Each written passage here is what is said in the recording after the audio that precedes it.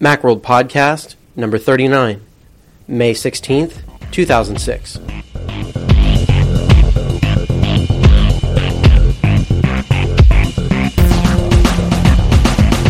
Hey everyone, and welcome back to the Macworld Podcast. Once again, I'm your host, Sarus Faravar. Today, I am so excited. The new MacBooks just came out. I rolled out of bed this morning at 6:30, opened up my computer, checked out the Apple website, and sure enough, the new MacBooks are out and available. They come in black and white colors. They start at the 1.83 Core Duo chips from Intel, and these are just really going to be some sweet, sweet computers, and I'm really excited. We've got a couple of MacBooks in-house. Some of our staff went and picked them up today. We're going to be having some first looks and reviews and blog entries and all that kind of stuff at macworld.com later on this week. We've got some initial impressions available at macuser.com, and we're going to hear from some of those folks in today's podcast. So without further ado, we're going to get right into things, and we're going to hear from our own editorial director, Jason Snell, who's spent maybe, at this point, I would say an hour and change with the new MacBook, and we're going to hear his impressions right now.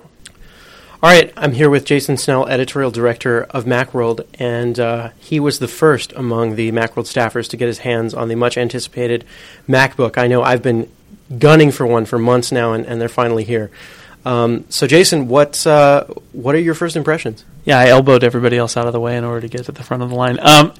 It was actually fun taking it out of the box. The buzz around the office is much more than I think I've seen for a new piece of Mac hardware in a few years here, and we had at least half a dozen people in the office crowded in my office today while I was taking it out of the box. So interesting. I think people have really been waiting for a lower cost Intel laptop, an iBook replacement, and we got it today with the MacBook.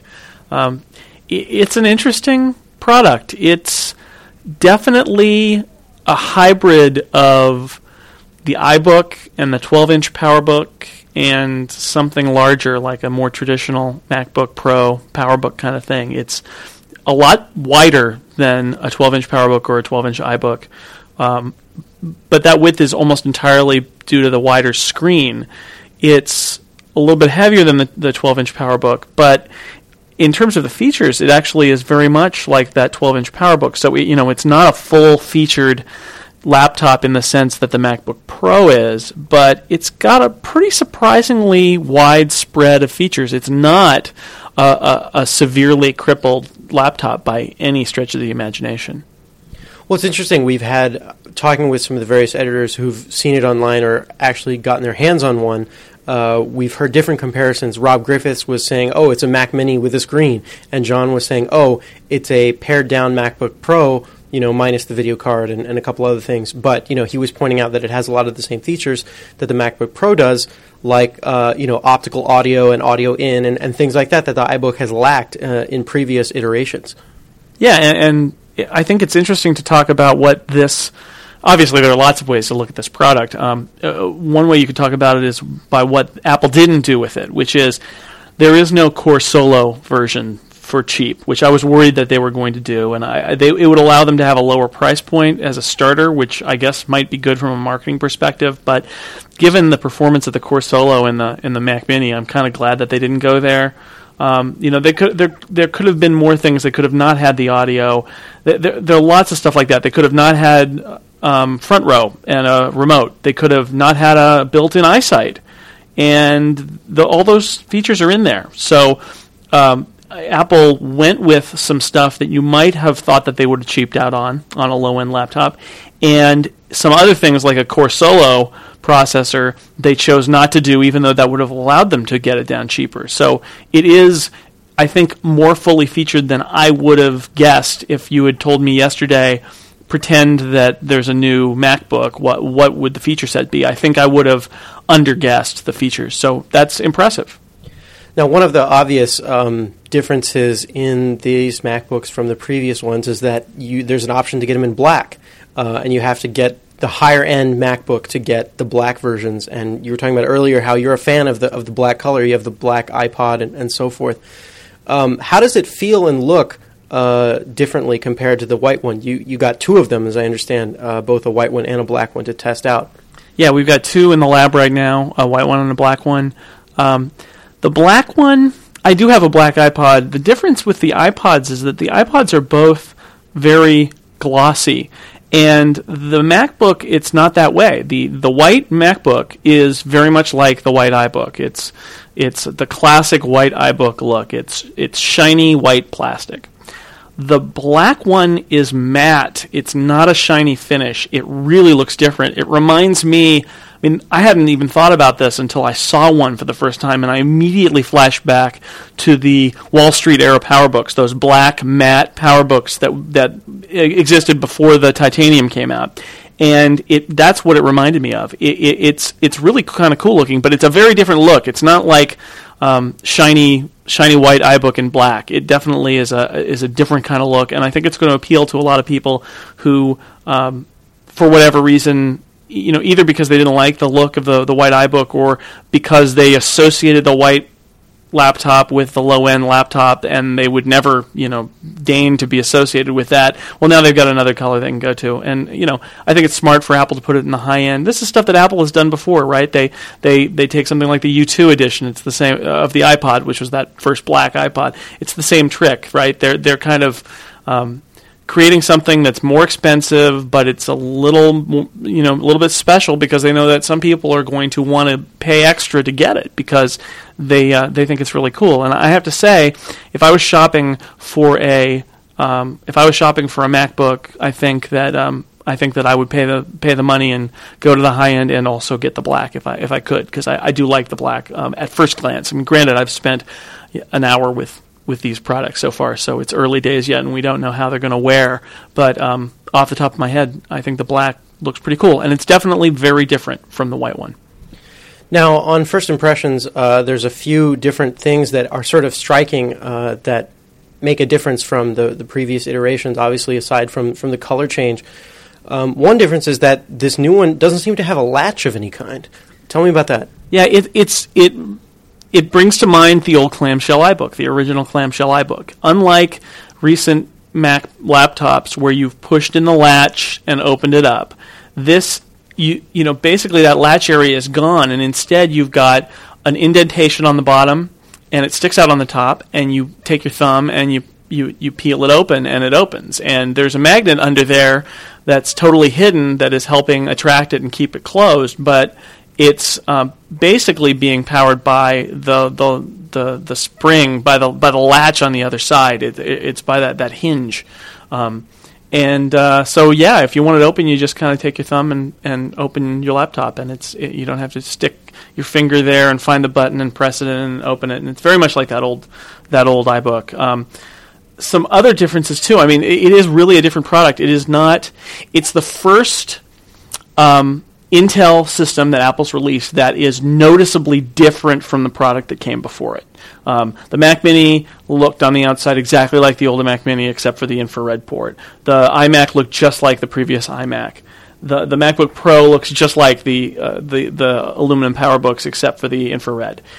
This MacBook is different from the iBook or from the 12-inch PowerBook.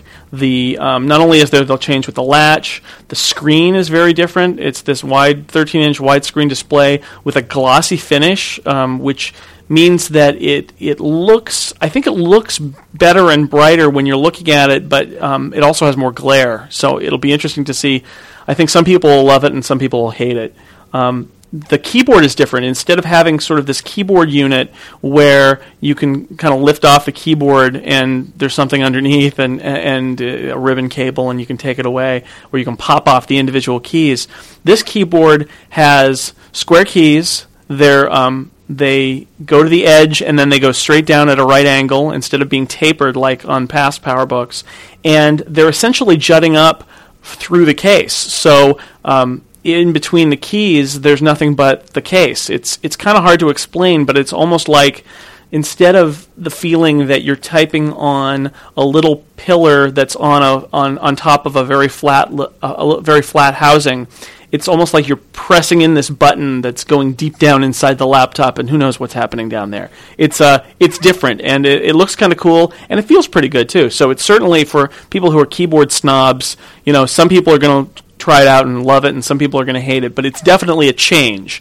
I think that if you're expecting the feel of an iBook or a PowerBook keyboard from this MacBook, you're not going to get it. You're going to get something that's a little bit different. If you tend to drop crumbs and things in your keyboard, this will actually, I think, be good, because rather than disappearing down into the innards of your system, I think they're just going to kind of sit there on the outside of the case. That's a good thing.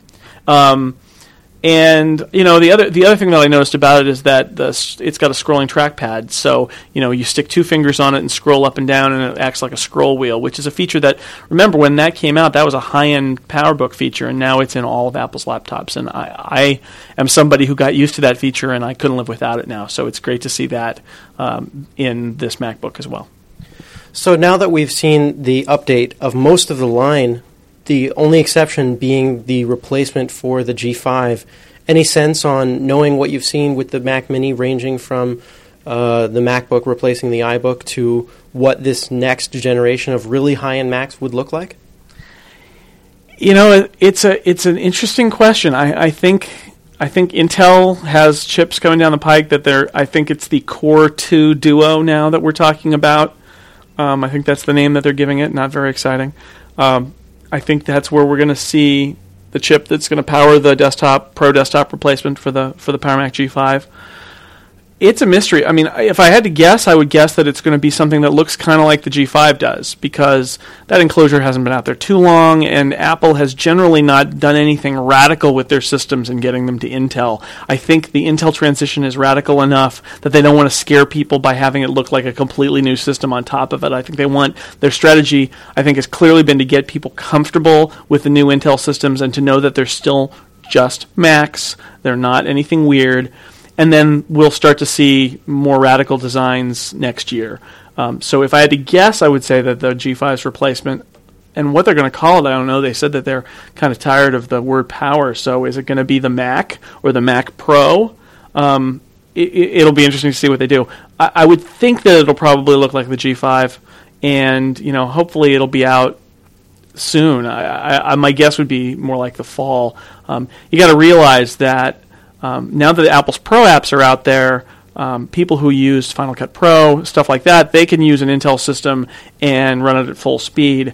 But all of the Apple customers who are buying Power Macs to run Photoshop or any other native application that or any other application that isn't native yet, that isn't universal yet, those people are going to hesitate, and there are a lot of Photoshop users out there. So in some ways, I think Apple isn't as worried about getting that system out as you might think.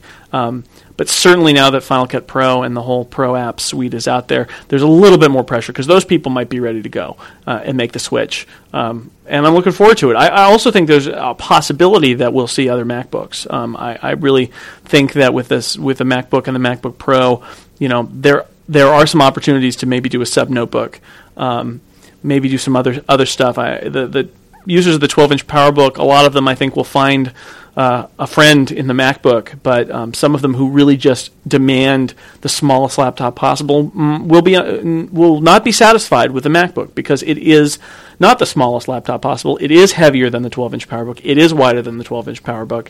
And for them, is there a sub-notebook out there from Apple? They haven't done one recently. They really have only done one kind of ever. So I think that would be really interesting, but that's just speculation. They may never go there. It'll be interesting to see, because that's the big mystery. Is we've seen all these products that have analogs with old Mac models, and the next step is going to be new Intel-based Macs that are not like anything we've seen before, and hopefully we'll be seeing that stuff soon. All right, Jason. Well, thanks a lot, and keep us posted with future updates with the MacBook. Thank you. We're also going to hear from our blogger, Dan Morin, a blogger at macuser.com. He, along with myself and a few others, are bloggers at macuser.com. Every day we provide the best news about the Mac from around the web. And he went out to his local Apple store in Massachusetts very early this morning to get his hands on the MacBook. And even before we had them here in our offices in San Francisco, he went out to the Apple Store, got his hands on them, and he has a blog entry at macuser.com. So I encourage you all to go out there and check that out. So we're going to check in with him and have him tell us about what he saw.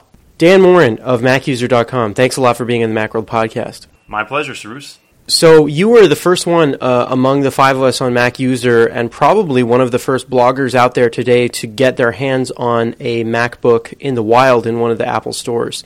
Where'd you go, and what were your first impressions? Well, I just drove over to the Chestnut Hill Apple store over here in Newton, Massachusetts, which is only a couple minutes drive from my house, and popped in there. They had one store employee sort of carrying one around with him. They weren't really set up for general use or not. And they had an older gentleman was looking at it, so I sort of drifted over and took a look while he was playing around with it.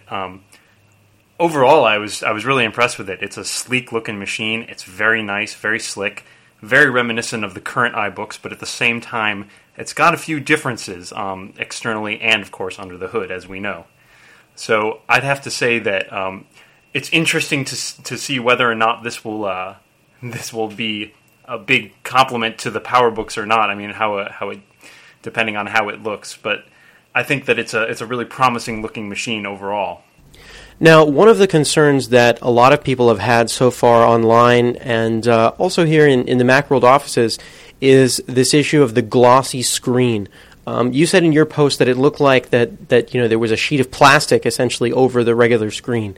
Tell us more about that. Yeah, it was hard to tell exactly. I mean, it looked almost kind of like a filter. I've seen this on some PC laptops, but it wasn't quite what I expected. It's very glossy, it's very shiny. Even one of the store employees I was talking to commented that he could see the reflections of all the other people in the store while he was just sort of looking at it from an angle. And there is a little bit of, not exactly color distortion, but if you stand at a slight angle, the colors do change a little bit, so I don't know how that's really an impact or not. At the same time, we all had sort of the strange impression that the colors almost seemed to be more vivid, as if there was something that the filter was doing, but we weren't sure whether or not it was an optical illusion. As for myself, I'm not really made up my mind whether or not that's a significant sort of downside to this one, but it's certainly a factor to consider. Mm-hmm. Now, it seems like from the photos that the keys are more straight instead of flared like a more traditional keyboard. Does that make them more responsive, just better design? What's your feeling on that? Well, I did take a few seconds to sort of try typing a few things out, and they are definitely, like you said, a lot straighter. They're more like individual buttons, almost kind of like the trackpad button. Rather than the more traditional keys we've seen. They're a little bit more widely spaced, too.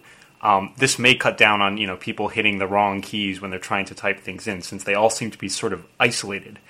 But the biggest difference that I'd have to say is that, excuse me, there's more room in between the keys, and that room is sort of, it's part of the case itself. It's not a whole one-piece flip-up keyboard like all the previous laptop models. And, I mean, from my impression, it seems like it'll be a heck of a lot easier to clean out in between the keys if you get dirt or food or whatever spilled in there. But the keys seemed pretty responsive.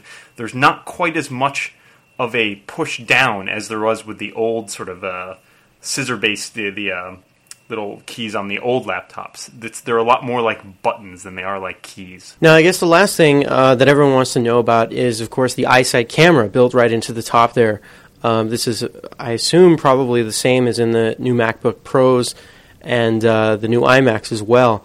You were saying that you thought that perhaps it might be better. It might be a better quality camera than the original iSight. Yeah, this is purely subjective, but I did. I was playing around with it a little bit. I took a picture, which you can see. I posted it on the Mac User blog, and it seemed very sharp, and this camera seemed really good quality, and there didn't seem to be as much of a sort of a haloing effect that I had seen on some of the other previous iSights. But then again, I don't know what the specs are. I haven't looked closely, so I don't know if this is just my head getting in the way or not. Mm-hmm. What was the general vibe? I mean, you said that you were talking to another guy who was looking at it, and also some of the staff who were showing them off. What was their sort of feeling? Were they happy with what came out with this MacBook? I mean, people have been expecting it. I know I've been expecting it for months now. What did it meet sort of their expectations? I think to a certain extent. I mean, there were still some factors to be decided. Like I said, people hadn't quite made up their mind about the screen or whatever. But what was interesting for me to notice was that, you could tell that the news had already sort of percolated through the Mac community, because as I was standing there, obviously there was this older gentleman who had definitely come in this morning expecting to see it. And there were also a couple kids, sort of younger guys, came in while I was standing there and were sort of eyeing it from in the distance. And I could overhear them talking, and it was pretty clear that they had read the news this morning, had come over pretty quick. So everybody seemed to want to get their hands on it, and I think a lot of people were just sort of, the way it always is with a new Apple product. People want to touch it. People want to sort of look around, peer at every little detail. And I don't know if they thought it met their expectations or not, but I think everybody is seeming pretty enamored of this newest addition to the Mac family. Great. Well, I guess that leaves just one last question, which is, which MacBook are you going to get? Well, I'm eyeing a mid-range white one. As much as I think the black one would be nice, I mean, I really miss my old black PowerBook. Just the premium that they've seemed to add on for just the black color and the 20 gig hard drive improvement seems a little questionable to me. So I'm thinking about that mid-range one, boosted up to maybe a gig of RAM. But we'll have to see if it's in the cards for me. All right. Well, thanks a lot, Dan Morin, and keep us posted if you get your hands on any of the other new Apple hardware. Absolutely. Thanks so much for having me, Cyrus.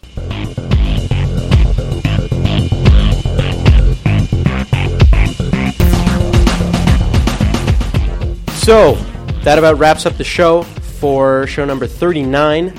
I can't even tell you again how excited I am. I'm going to be getting my own MacBook probably later this week.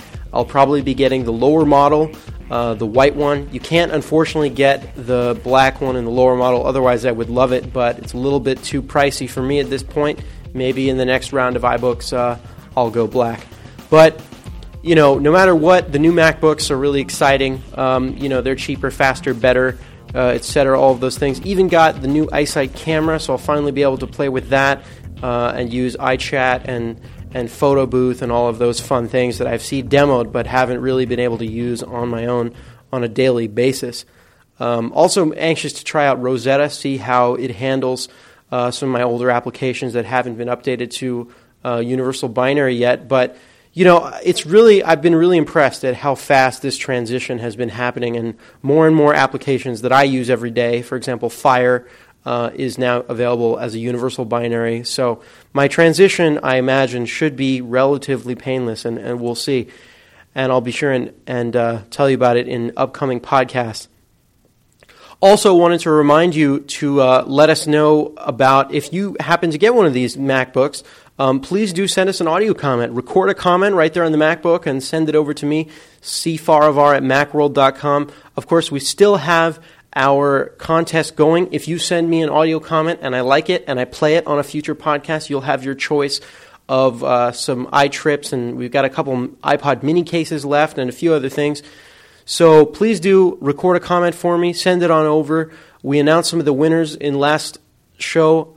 We're not going to have time to play any comments today, but perhaps in the next couple of podcasts we'll be able to get rid of all this loot that's sitting around my desk, and I'm happy to send it out to our listeners. So please do send me audio comments. Written comments are always welcome. cfaravar@macworld.com. Also, please leave comments on the forum. We have a little, comment on this post button down at the bottom of the show notes. So, go on and engage in a discussion with your fellow listeners, all that stuff. Also, feel free to leave comments on Dan Morin's post at macuser.com or any of the other posts at macuser.com. We try and keep it updated as best we can. So, we're all really excited. I'm going to be, getting my MacBook, and I'll let you know how it goes. But we really appreciate your listening, and hope you can give us some more ideas for future podcasts and anything else that you'd like to contribute. Signing off from San Francisco, this is Cyrus Faravar for the Macworld Podcast.